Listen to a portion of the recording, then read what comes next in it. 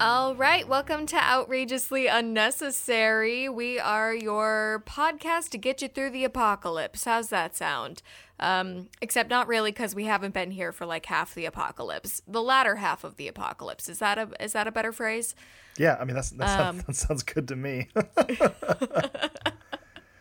We're surviving. That's all that matters. We are here for you, our sweet listeners, just, inconsistently, as is our shtick. Anyways, I'm your host, Haley. Over there is my co-host, Steven. Hey guys, what's going on?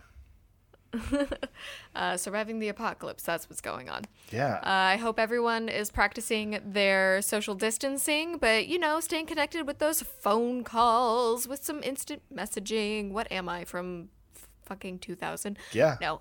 Instant messaging was where it's at, Haley. It's what I it use was AIM where on it's the at. regular. IM Hangouts, AOL Instant Messenger. Man, oh my goodness. Oh yeah, AIM. I was on that. Now it's more like slide into my Twitter DMs, but like not with a dick pic. Yeah, absolutely. Yeah. That'd be weird. So in any case, if you're new to the podcast, we are here to tell you stories about the ridiculous things that the wealthy have bought or done through the ages, because as long as the wealthy have existed, they have been they've been spending that money just stupidly. Yeah. Just stupidly. Absolutely. This podcast absolutely will make you very angry at the upper class, but hopefully will bring you a little bit of joy just at the absurdity of it all. Because who doesn't need some absurd joy right now, especially with all the banana stuff that's going on right now? I think some absurd joy is definitely necessary. It That's absolutely for shit, is. sure. Absolutely. Well, Haley, I think you're up first, kiddo. Okay, I'm totally down. I would like to preface this by saying I wrote too much.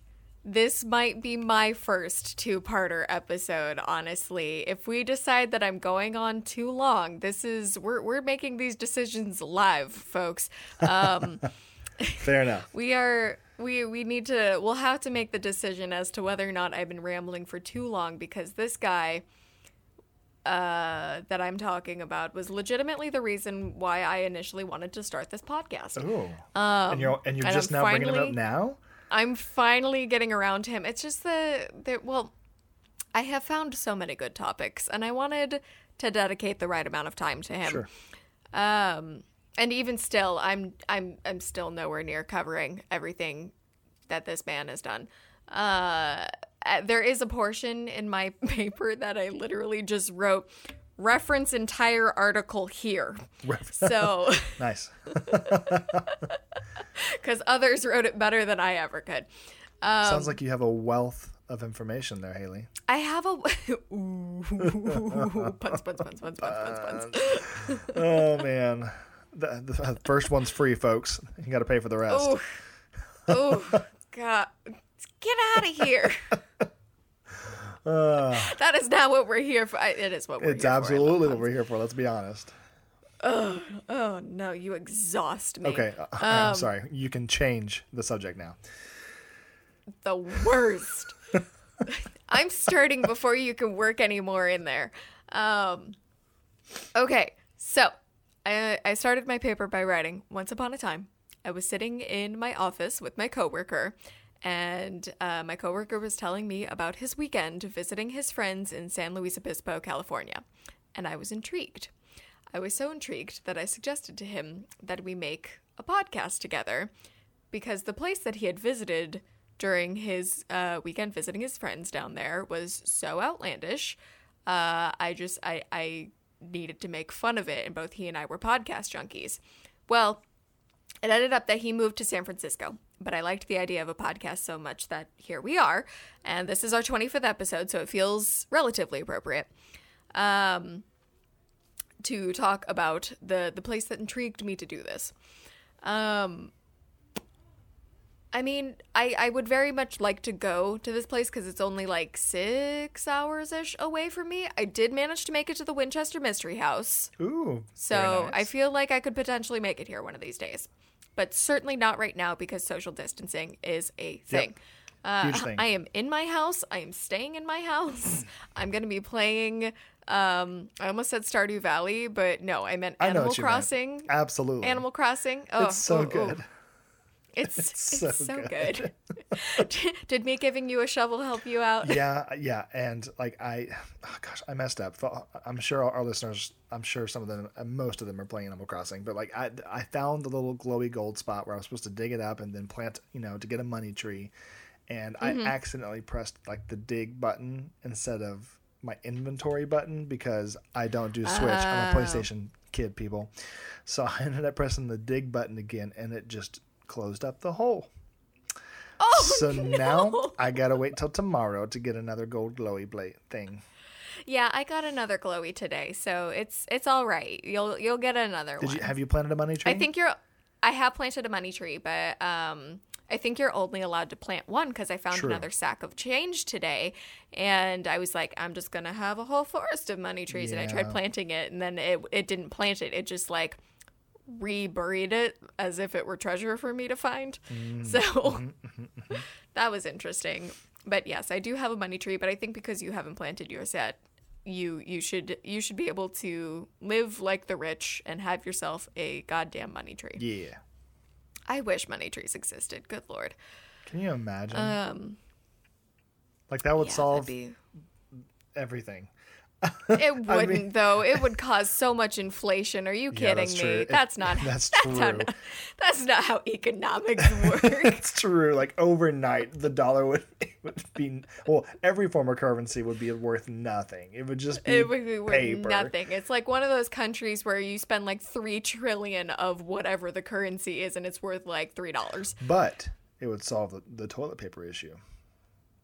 Oh, fair. However, but what briefly. also solves the toilet paper issue is the fact that Garrett and I just bought a bidet. So You did. Yeah. You bought a bidet. And we bought a bidet. But, you know what I just remembered? No, I don't. I want that really expensive Japanese toilet paper. I'll send you some. Do you think that they have any still? When's your birthday? May 12th. Oh, we got time. Oh, we got time. We got like 2 months. Yeah. What were we talking about? I don't know. Oh, right, I my still topic. can't. I still can't move past bidet. But go ahead. It was a good investment. I'm gonna stick with it. It's gonna stick with you, that's for sure. No, the bidet washes anything sticky away. Fair point. Moving on. Things got real gross real fast. Okay, here's a little history into the man that built the place that I'm talking about, but I'm talking about both a place and a man. You can't talk about one without the other. I mean, you could, but it's you need both. So let's take a trip back to the Gilded Age and then move forward to Hollywood's golden era. Yes. Let's talk about business tycoon and douche nozzle extraordinaire, William Randolph Hearst. Ah, good old Hearst. Good old Hearst. So I'm assuming you've heard of him. You obviously had, but that was more of a you, the royal you, the listeners you. Yeah, the royal listener. Yeah, I've heard of Mr. Hearst a few times. Yep. Pulitzer and Hearst, I think. Yeah. God, how many times do we reference Newsies on this podcast? So Not as many, but a few times now. a couple of times. Too many. William Randolph Hearst was born April 29th, 1863, to George Hearst and Phoebe Apperson. His father, George, was a mining engineer who became a millionaire by inventing something or other during the gold rush. So basically, gold rush happened. George figured out a faster way to get gold. People bought his stuff and, wealthy. His father then became a senator. So William Randolph Hearst was raised very wealthy. In 1880, George, his father, was given the San Francisco Chronicler, a newspaper, as a settlement for a gambling debt, which is wild in and of itself. That was a crazy sentence I just said. Someone gambled a newspaper. I mean, like why the not, ownership right? of a newspaper, not just like a copy of a newspaper. Yeah, I mean, why not? Yeah, it's rich people things. So George didn't really want anything to do with newspapers, but held on to it. He just kind of tucked that in his back pocket and was like, sure, I own a newspaper now. I'm going to be hands off, though. Then, 7 years later, in 1887, when William Randolph Hearst was 25 and looking for something to do, George just gave the whole newspaper to William Randolph Hearst and said, here, use this as a job. And it turns out Hearst took to journalism like a goddamn duck does to water. It's one of my favorite analogies. Yeah, right. It's a very good analogy. Very good. Hearst wanted to expand his newspaper horizons, so in 1895 he bought the failing New York Morning Journal and then proceeded to get into a big dick measuring contest with Joseph Pulitzer, who owned the New York World, a competing newspaper. Hence These Newsies. two, yes, hence Newsies. These two managed to create a sensational writing style called yellow journalism, which, as I hope you know from history class, is basically a lot of the hot garbage that perpetuates sensational headlines and articles with not a lot of body to them. And, lies. Yeah. Today we would call it fake news, but yellow journalism sounds better. Yeah. More palatable. A little paddle. Yeah, I would say so. Anyways, this Dingleberry gets filthy fucking rich off of his fake news empire. Did you call him a Dinkleberry or a Dingleberry? Dingleberry. Got it. He is the poo on an animal's behind. Nice. Anyways, he got so rich, he decided, I miss California and San Francisco. And my daddy owned a very large property that he would take me to as a kid, and my mom just died. So I've inherited $11 million and the property. I think I want to have something built out there. Any guesses on how much $11 million was worth as his inheritance? In today's money? Yeah. Okay. Inflation. Just throw a number out there. $500 million. No, a little less. It was $213,052 million. It's a lot of millions. That's a lot of millions. Yeah. It was a lot. It was quite a few millions. That's a lot. So, yeah, anyways. He wanted something built. Boy, howdy, did he go for it. And as I'm gonna right here, as much as I've currently been pooping on Hearst because he deserves it, I will say he did one very cool thing. He hired a female architect. Oh, nice. Okay. Yes, Right he hired her in 1919. Her name is Julia Morgan. She deserves everything. We like Julia Morgan. She's amazing. She was the pioneering woman architect of the 20th century. Of ever, because she's, one of the first female architects. Yeah, I mean, that sounds like an interesting story in all of itself. Like, especially being a female in the 20s, or just not in the 20s, but in the Gilded Age, and being an architect, which you would think would be predominantly a male job, especially in that time and day. That's pretty cool. Yep. Yeah, That's pretty so Julia Morgan's cool as hell. Basically, she was going to college in, I think, Stanford. Don't quote me on that.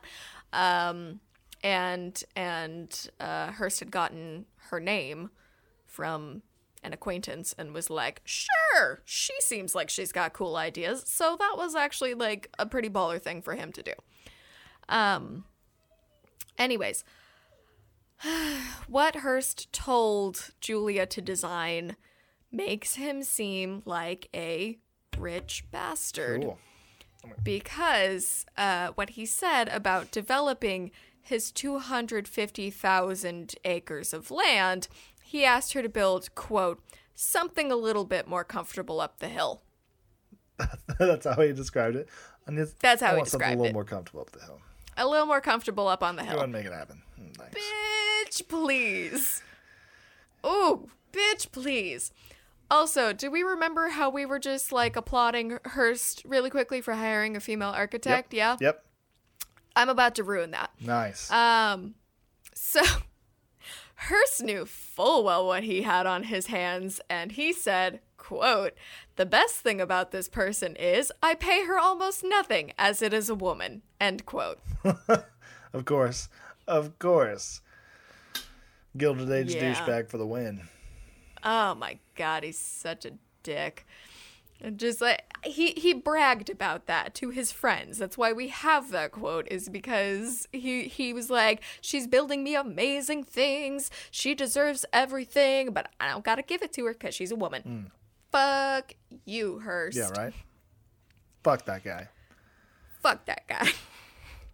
So, anyways, wow, we got through that first page a lot faster than I thought we would. Nice. Good job, us. Good job, Haley. Yay. Anyways, so begins Hearst Castle. Hearst Castle. Good. Hearst Castle. Good. I love it. Yeah. Hearst Castle, built between 1919 and 1947. That is 28 years of construction. Yes. Though it was built enough that it was very much so used for hardcore partying in the 20s and 30s. Let's see. Quote from keystothecoast.com.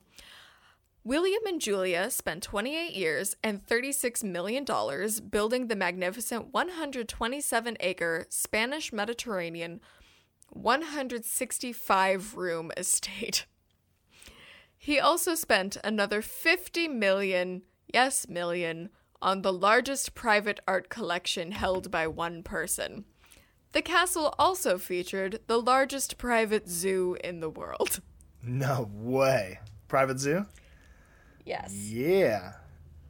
So here, I'm just going to go ahead and send you a little quick thing to look at. Okay. Ooh, okay. Well, this This is a photo of Hearst Castle. Oh my gosh, look at that thing. It is expansive, is what it is. It's very expansive. It's I don't know. It reminds me of just like a Spanish missionary, like mega church. Yeah, see, Perhaps. yeah, this actually looks like the final setting for like the end of a James Bond movie. Oh, that's a very good point. Yeah. It's definitely the setting for a James Bond movie. Yeah, absolutely. Like this is where, like, Dr. Octopus or whatever a Bond villain, hashtag Bond villain, Dr. Bond villain. This is where Dr. Bond villain and all of his cronies are hatching out the next nuclear warhead destruction phase plan. I'm just going to let you keep going with this idea. You're struggling a little bit, but I just want to keep talking. Yeah, no. Keep going through Yeah, it. no, no. Keep working through this idea. Yeah, Workshop it with me. Yeah, absolutely. Like, and like my video game nerd is coming out. Like, I'm looking at this like in levels. I'm like, all right, there's the first level. There's the interior. I got to scale that wall, and there's guards patrolling through the courtyard. I got to get through that courtyard, and then there's like a guardhouse or like maybe like a barracks place right there, and then I got to get to like the second level of this place, and then my boomstick goes bam, and the bad guys fall, and then I go and I rescue the girl and score the touchdown. The end. You scored a touchdown. I did. Goal. Yep, goal. Go sports ball. That's how. Go sports I ball. just explained like the whole principle of sports ball, right? That was literally Yes, the that was whole absolutely principle sports of ball. sports ball. Okay. Most of the time in sports ball, I do recall people having to like climb towers, rescue people. Yep. There are guns involved. Yes. Yep. That's just your average sports ball game. Average. So average. Mm-hmm. But anyways, I'm looking Okay. at a massive like Disneyland-esque type castle, and it's just breathtaking. I mean, putting aside Hearst, it's breathtaking. It's awesome. Yeah, it's absolutely gorgeous. And that's one thing about this podcast is that I always love admiring the things that were built or done. It's just when you take a step back and you just have this like, oh, I will never have that kind of money sort of Right. feeling that it starts hurting. Yeah. It starts really aching, and you start like feeling the void that is your wallet. And you're like, just start weeping internally. Oh, not even internally. It's externally, baby. No, I'm with you. I'm with you. Oh, yeah. Okay, so from Wikipedia, Hearst Castle has a total of 42 bedrooms, 61 bathrooms, 19 sitting rooms, 127 acres of gardens, indoor and outdoor swimming pools, tennis courts, a movie theater, an airfield, and during Hearst's lifetime, the world's largest private zoo, as I mentioned earlier. Continuing the quote, Hearst was an inveterate rethinker who would frequently order redesign of previously agreed and often built structures. The Neptune pool was rebuilt 3 times before he was satisfied. He was aware of his propensity for changing his mind. In a letter dated the 18th of March, 1920, he wrote to Julia Morgan, quote, all little houses stunning. Please complete before I can think up any more changes, end quote. Good night. So he's at least aware that he's absolutely shitty to work for. Sure. Can you imagine having built and almost completed something and then having the owner come up and be like, no. It's all gotta go. Shall I remove it all, sir? It's all gotta go. Oh, okay. Sure. But I literally just placed the last brick. I don't care. It's all gotta go. You need to rip that up. That's entirely the wrong shade. I wanted beige. You gave me off-white. Do I get a break first? Yeah. No. You got your mandatory 15. You got your government mandated 15 minutes and then back at it. I don't think that even existed back then. There weren't OSHA compliances. Yeah, I mean, but you know, it's the 20s. All right. So this is about the zoo from Hearst Castle's website, which there is a website you can visit. It is, for the most part, not very helpful. It's just like tiny blurbs on everything, so I had to dig around for other things. But this was helpful. Quote, the zoo did provide a rare and overpowering visual display. There were 2 separate zoo components. There was a menagerie of caged animals that was located a few hundred yards north of Hearst Castle. The other component was large fenced enclosures that provided habitat for 50 species of herbivores. In a letter to his architect, Julia Morgan, Hearst stated that he wanted his guests to feel as though they were driving through an area populated by interesting and exotic animals in their natural state and not a zoo. And then, next quote. Exotic animals which graze the hillside included African and Asian antelope, zebras, both Bactrian 2-humped and dromedary 1-humped camels, sambar deer from India, red deer from Europe, axis deer from Asia, llamas, kangaroos, ostriches, emus, Barbary sheep, Alaskan bighorn sheep, musk oxen, and yaks. As many as 4 giraffes were kept in a small pen located next to the road. Why the giraffes gotta be in a small pen, Hearst? Yeah. Those are some of the largest animals. Why you gotta do that? Why you gotta do that? Why you gotta be but that also, way? Can we just discuss the fact that there's 50 different species from literally all over the world just all thrown into an open space together? They're all herbivores, so they're probably not going to kill one another for meat. But, like, I don't know if they got along. Mm-hmm. That's probably not how a zoo should be made. No, it's definitely not how a zoo should be made at all. Yeah, so... What a guy. I do desperately wish to see it in its heyday, though, because he just essentially made a safari. Yeah. But at what cost, Haley? At what cost? However much buying all of those animals cost. Which was probably a lot. He had them all imported. Yeah, I mean, yeah, because you have to buy the animal, and then there's the import cost. That's bananas. I just enjoy the idea of kangaroos being with llamas. That seems like a good combination. One's spitting, the other one's kicking. I can't see it going well, honestly. Yeah, I can't see them getting along at all. Okay. And now this is the point in which I ask you, do I save the rest of this for another episode, or would you like me to power through? Do we want this to be an extra long episode? No, let's do it. Let's have you do a two-parter. Okay. Yeah. I will do a two-parter then. So, everyone tune into the next episode, which hopefully will be recorded, soon. Yes. So you can have the rest of Hearst. But I think we can all agree that Hearst is a butt. Yeah. He is a butt Tool with bag. too much money to spend. He did one cool thing and then immediately ruined it. So, yeah, good takeaway. Good takeaway. What a guy. What a guy. What a guy. Man. Yeah, so next episode, I will give a little tease. Next episode, I will continue talking about his many exploits. Most of them are party related. Oh, ooh. He threw a lot of parties. I have no doubt. Like a lot. I have Like no a lot doubt. of parties. Like, So I don't know if next episode will be nearly as long because I don't have as much to go through, but that is the point in which I have the reference of refer to article list here. I love that you so actually we'll have maybe a just read directly from an article. I love that you actually have a point in your notes where it says refer. Yeah. That's amazing. That's how I function. Yeah. Okay. So, shall we go to chump change? We shall.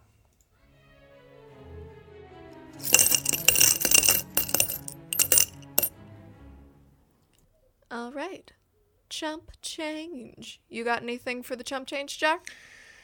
Did you know that in Sweden that there is they call it a cure for blindness, but it is a very, very, what's the word? Experimental treatment that cost over $800,000 a year. In Sweden? Mm-hmm. Huh. Yep. That doesn't feel right for Scandinavia.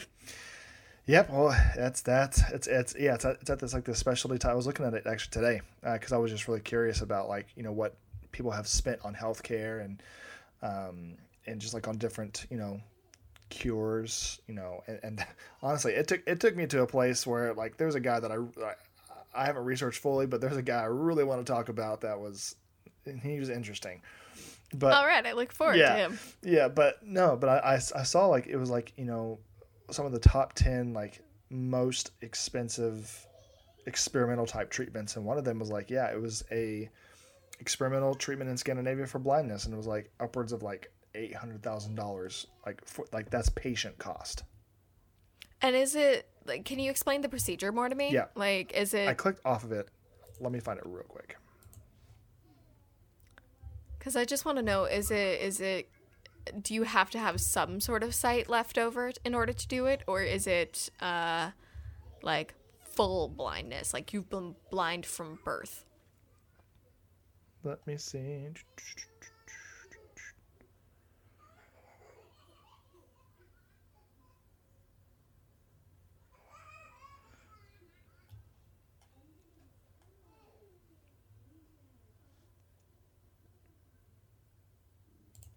So, it is actually okay. So it's not Scandinavia. It was developed here in the U.S. Scandinavia is something different.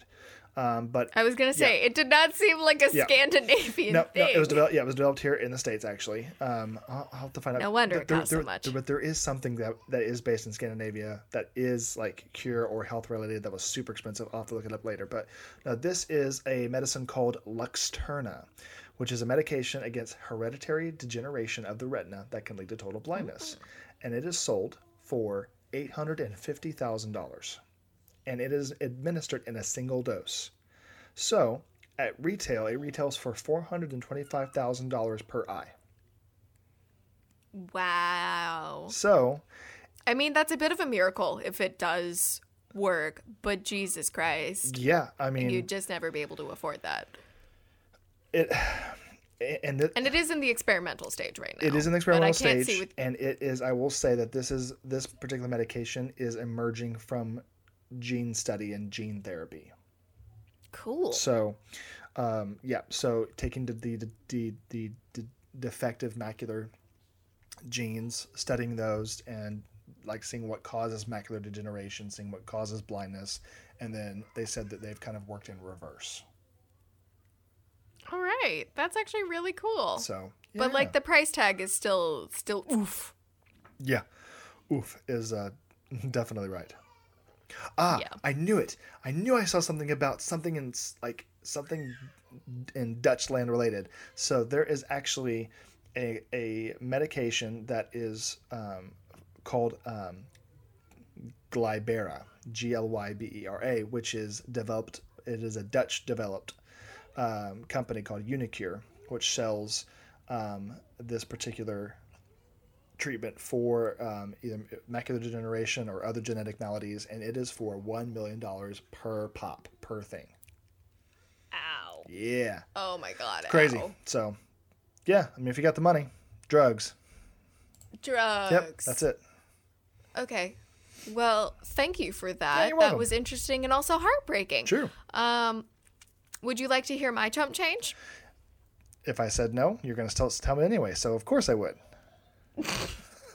You're not wrong, but that was rude.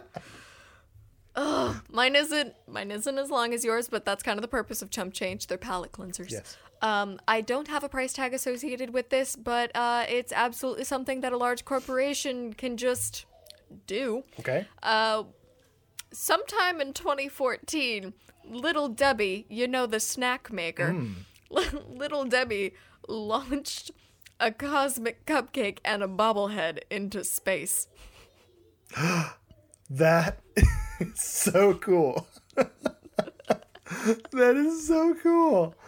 It was to celebrate their new item, which was a cosmic cupcake, which is a combination of Little Debbie's chocolate cupcakes And and the their cosmic cosmic brownies. brownies.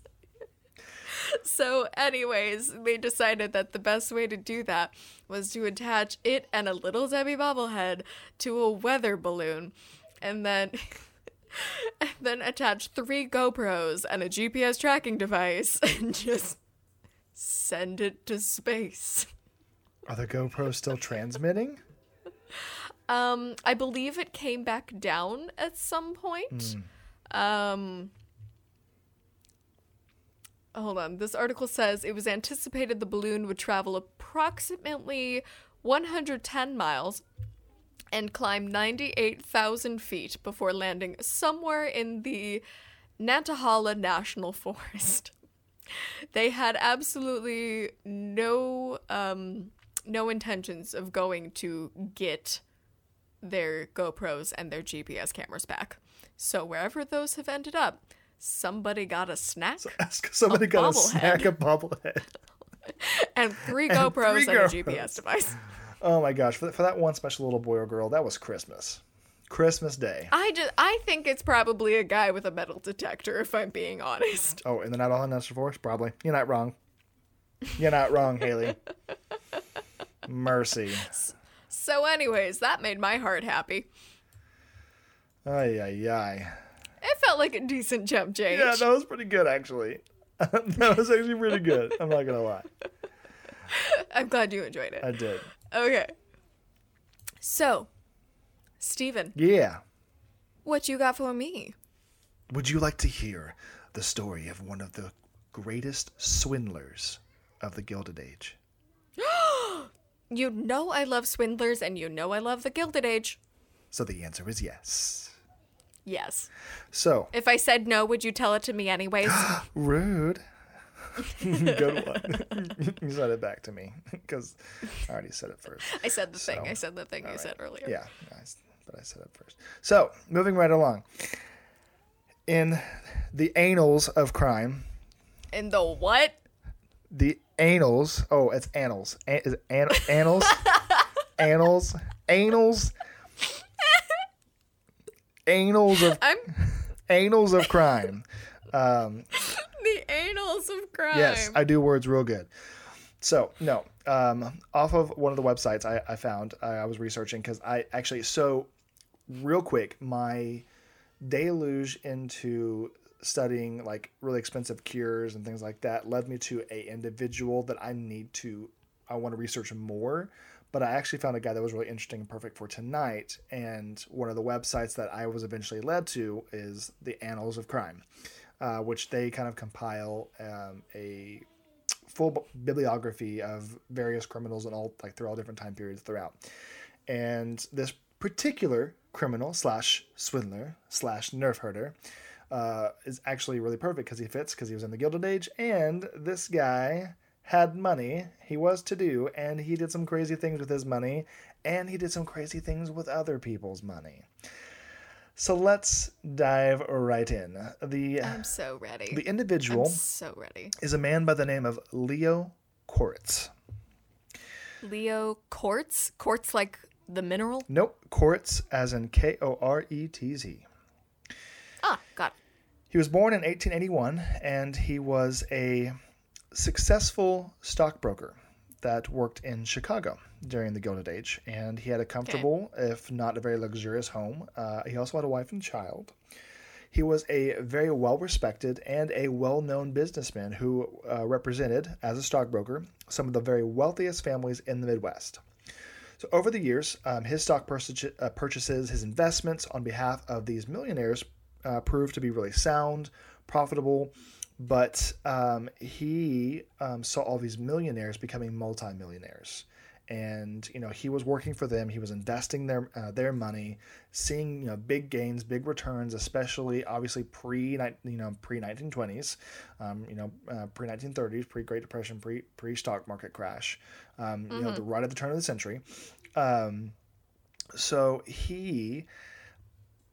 because he had this dream, he had several avenues to achieve this dream legitimately. Absolutely. He was intelligent. He was a very, very intelligent stockbroker. He knew how to read the market.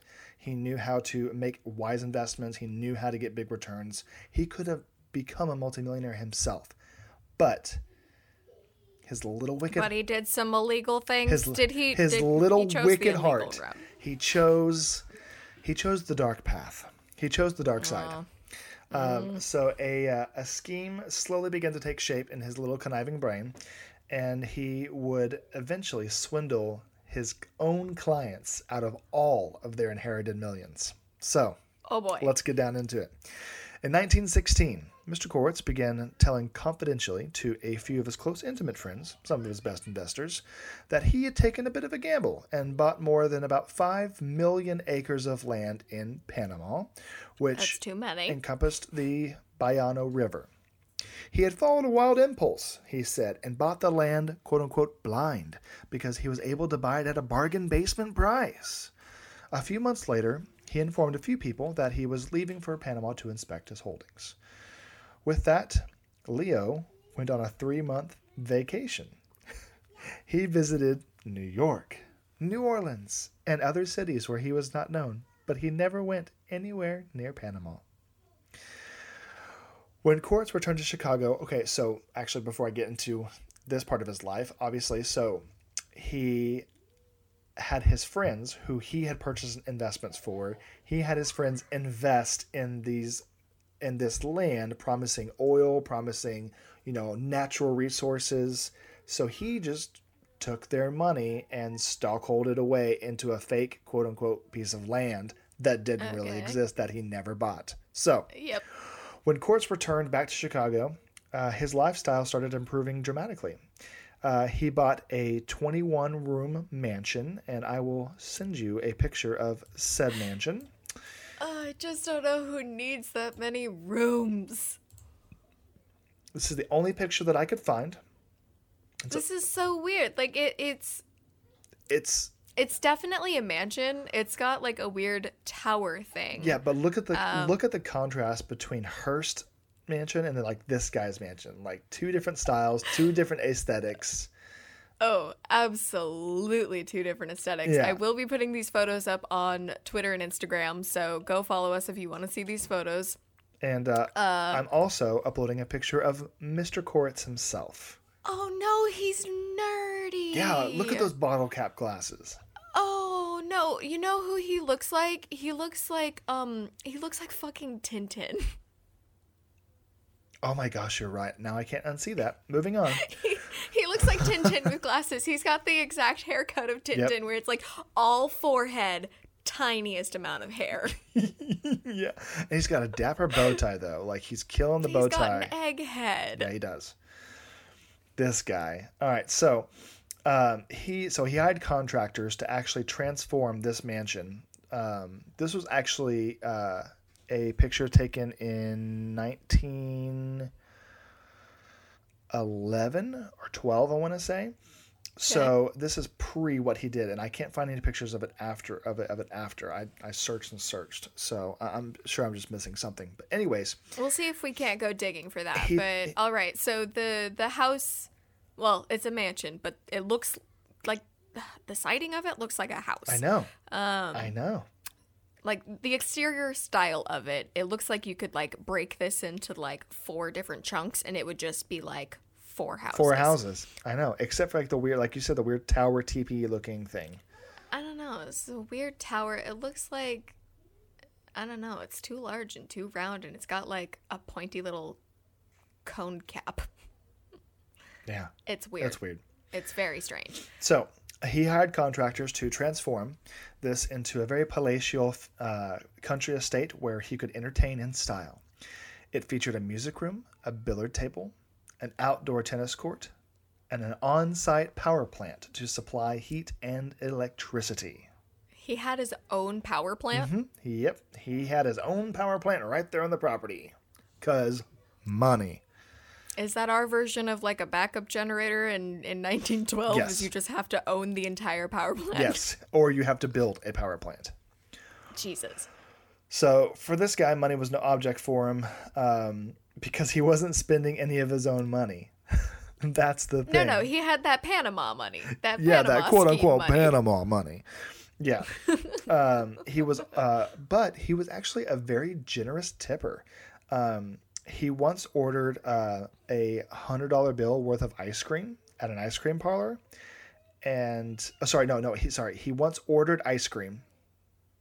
And then he tendered a $100 bill and then left without asking for the change.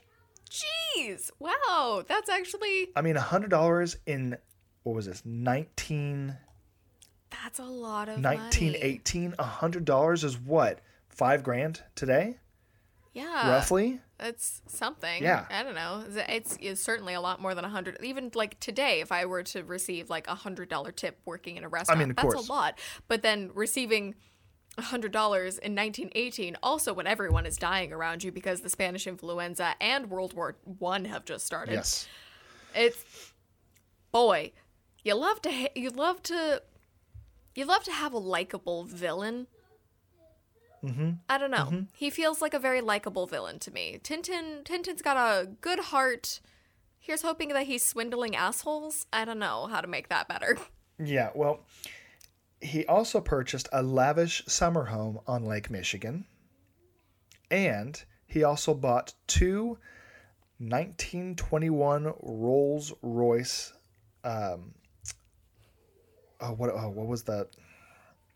Whatever the model was. Yeah, well, yeah, the like it was like a Rolls-Royce Phantom, it was like one of the main models back then. He had 2 of them. Because you need 2 of them. Yes. Did he have like one on one property and one on the other? No, he had them both with him wherever he went.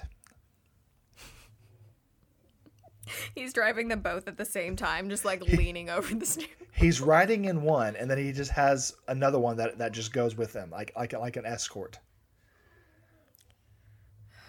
Both those cars, today's money, are valued at around $800,000 a piece. That's too much. Yep. That's too much money. Also, I just Googled it. Is it the Silver Ghost? That's it. 1921 Rolls-Royce Silver Ghost. Yes. This thing is huge. Beautiful cars, though. Beautiful. It's absolutely gorgeous. Cars. It's like an open carriage sort of situation, Absolutely. like old-timey cars are. But no, it's big and it's gorgeous and also so long. It's so long. I know. Yeah, it's ridiculous. So, Mr. Koritz had inquiring friends asking him, Mr. Koritz, where did all this come from? Where did this lifestyle come from? To which he responded he had, in quotes, a bit of good luck. That's all. Nothing to talk about, end quotes. That's not a shady response. Yeah. People were so trusting back then. So the more he refused to talk about his Panamanian investment, the more his investors insisted knowing about it. Finally... Probably a smart decision, honestly. Yeah.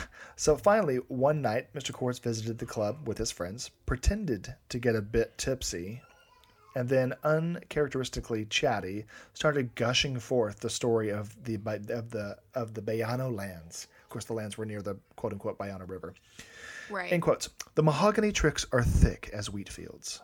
I've got 600 men cutting down in 3 shifts. They work at night, even by torchlight. We're shipping so many tons of mahogany out of the jungles that we cannot find enough boats to take them to the major ports. And now my manager down there, a Mr. Arthur Gibson, an oil expert, tells me there's black crude bubbling out of the holes left by the trees we're uprooting. He's never seen so much oil. With that, he showed a cable from Panama signed by an Arthur Gibson, quotes, which read, 700 tons of mahogany shipments stored along the riverbank. Need more tree-cutting crews for mahogany and new rigging for oil derricks. Return on mahogany and oil easily 20-1. Well, obviously, this missive has got to be real, because who in the world would fake a telegram? Yeah, exactly. Oh my stars and garters, it's written. Is this their version of, well, it's on the internet, so it must be true? This is exactly, well, Mr. Koritz said it, and Mr. Koritz is one of the smartest stockbrokers alive. And if he knows, then by golly willikers, he's got to know his facts. Yeah, very much so. So. I love the idea of ripping up a tree. Yeah. And there's just oil. So. Koritz's friends and his investors quickly concluded that this was the source of his new wealth. They clamored to invest in his properties, practically fighting to have him take their money to further develop the mahogany forest and establish the Panamanian oil fields on Koritz's fabulous Bayano real estate. He permitted a few close friends to participate, then a few more, until dozens of the tycoons he had brokered stock for over the years were investing in his firm, the Bayano Timber and Oil Company. Oh my God. Investors were more than pleased with their returns. They got as much as 50% on their money almost every year. Koritz was hailed as a financial genius. He returned huge profits to his investors by employing the old Peter to Paul scam, paying earlier investors with the money later investors made in his firm. It's just one big cycle. While retaining enormous amounts for his own use. Oh my God. This man is a jackass, but a genius. Mr. Koritz. You gotta love a good grift. Yeah, actually, Mr. Koritz is actually hailed as the original Ponzi. The original Ponzi. How have I never heard of this guy before? So, it was even rumored that even the redoubtable William Randolph Hearst was an investor in Koritz's fabulous enterprises. How fun! Well, my dipshit Hearst didn't lose anything, and I think that's garbage. How fun! Oh, poor Teeny Bean. Was there a teeny bean in the background screaming? Yeah, there's a teeny bean screaming. Anyways, so yes, so Mr. Hearst, hey, how fun! See, this was perfect. It lined up with the stars aligned. We didn't even plan this. We don't consult beforehand. We don't talk beforehand. We just get on and do this thing. So, one of these days we're going to have the same topic and it's going to be bad. Yep. Mr. Hearst, yes, he was an investor. But this no doubt came when Hearst's right-hand editorial director and fellow newspaper tycoon Arthur Brisbane also invested heavily in the Bayano Timber and Oil Company. But Mr. Brisbane went further. He gave an enormous banquet in honor of Mr. Koritz and invited more than 500 fellow millionaires to attend in praise of Mr. Leo Koritz. The fete en fete was... I just want my fancy rich friends to come and give you a pat on the back for being fancy and rich. But little did they know. Oh, no. The fete was held in the main ballroom of the Congress Hotel. During the festivities, a horde of newspaper boys, newsies, suddenly raced into the ballroom waving extras and shouting, "Extra, extra, read all about it. Leo Koritz oil swindle. Con man Koritz exposed. Millions lost in swindle." Oh my god, who planned this sting? Which person? What detective do I have to applaud? Before anyone suffered an apocalyptic attack or stroke, Brisbane quickly rose, smiling. The grinning Koritz at his side, Brisbane announced that the whole thing was a party joke. "It's a lark," announced Brisbane. No. "Mr. Koritz No. is a great and honorable financier." Brisbane went on to explain that he had even printed the fake extra newspapers. What? Who the fuck would believe this? This is such a Hold shitty on. cover-up. Keep your pants. Hold on. Here we go. Brisbane No. then, in honor of Mr. Koritz, led the gathered tycoons in a rousing rendition of "For He's a Jolly Good Fellow." What the fuck? Koritz bowed when he was engulfed with a thunderous applause. Oh my god, he's so ballsy. Oh. Yes. He's so full of himself. The party jest, however, proved all too real. It began to put small seeds of suspicion in the minds of some of his investors who, in the late 1920s, sent representatives to Panama to check on Mr. Koritz's operations. Oh no. They reported back that the Viano Timber and Company, oil company, simply did not exist. Neither did Arthur Gibson. No one in Panama had ever even heard of Leo Koritz. Coming back to the States, the investors attempted to track down Mr. Koritz, who, surprisingly, was no longer in Chicago. He fled, but he was finally tracked down in Halifax, Nova Scotia, and he was living like a king with a harem of several women. Oh dear God. Koritz was then extradited to Illinois, tried in Chicago, and convicted in December of 1924. I said late 1920s, I meant 1923, so not late 1920s. Anyways. The early to mid. So he was sentenced to 10 years in prison. Just 10 years. Only 10. Only 10. For swindling over $30 million from his investors, roughly equal to a staggering $400 million in today's currency. Oh my God. After his arraignment, Mr. Koritz said, "I will never serve a day in Joliet State Prison," he said confidently from his cell in Cook County Jail before leaving. Is he going to a different prison? One of his obliging girlfriends bought him a 5-pound box of candy. On January 6, 1925, Koritz sat down on his prison bunk, ate the entire box of candy in one sitting, then keeled over dead. Was he diabetic? He was an acute diabetic, and the massive ingestion of sugar killed him, as he knew it would, thus proving him right that he would never serve a day in Joliet State Prison. My mouth is agape. And ladies and gentlemen, there you have a Mr. Leo Koritz. And now, before we adieu for this evening, I have 2 more pictures to show, if you don't mind. Yes, please. I would like to show you a wanted picture for Mr. Leo Koritz. Oh, our sweet egghead. And then finally, for using the mails to defraud. a paper from the 1920s denotating his capture in Halifax, Nova Scotia. Oh, hold on. Let's see if we can't zoom on this. Biggest confidence man in U.S. captured in Halifax. I always forget that con man stands for confidence man. Yep. Because they're right. You have to have a lot of confidence to pull this shit off. And God did he have a lot of confidence. But like, I can't believe the way that he went out. This is a movie. Isn't it crazy? How is this not a movie? I know. This has to be a movie. It's like not. that was like a book ending. I know. It's How crazy. did you find him? Like I said, the rabbit hole that I went down took me to the annals of crime, and Mr. Leo was near the tippity top of those annals. So. The anals. Yep. Oh, yeah. And so then you see on the Morning Chronicle on the right-hand side, Mr. Leo Courts, the Chicago swindler, arrested in Halifax. Oh, my God. It's so good. So there you have it, folks. The original Ponzi. The original Ponzi. Not even Ponzi was the original Ponzi. Yep. So he's not the OG, but he's the OP. Am I right? Am I right? Oh, hey. Hey. No, I agree completely.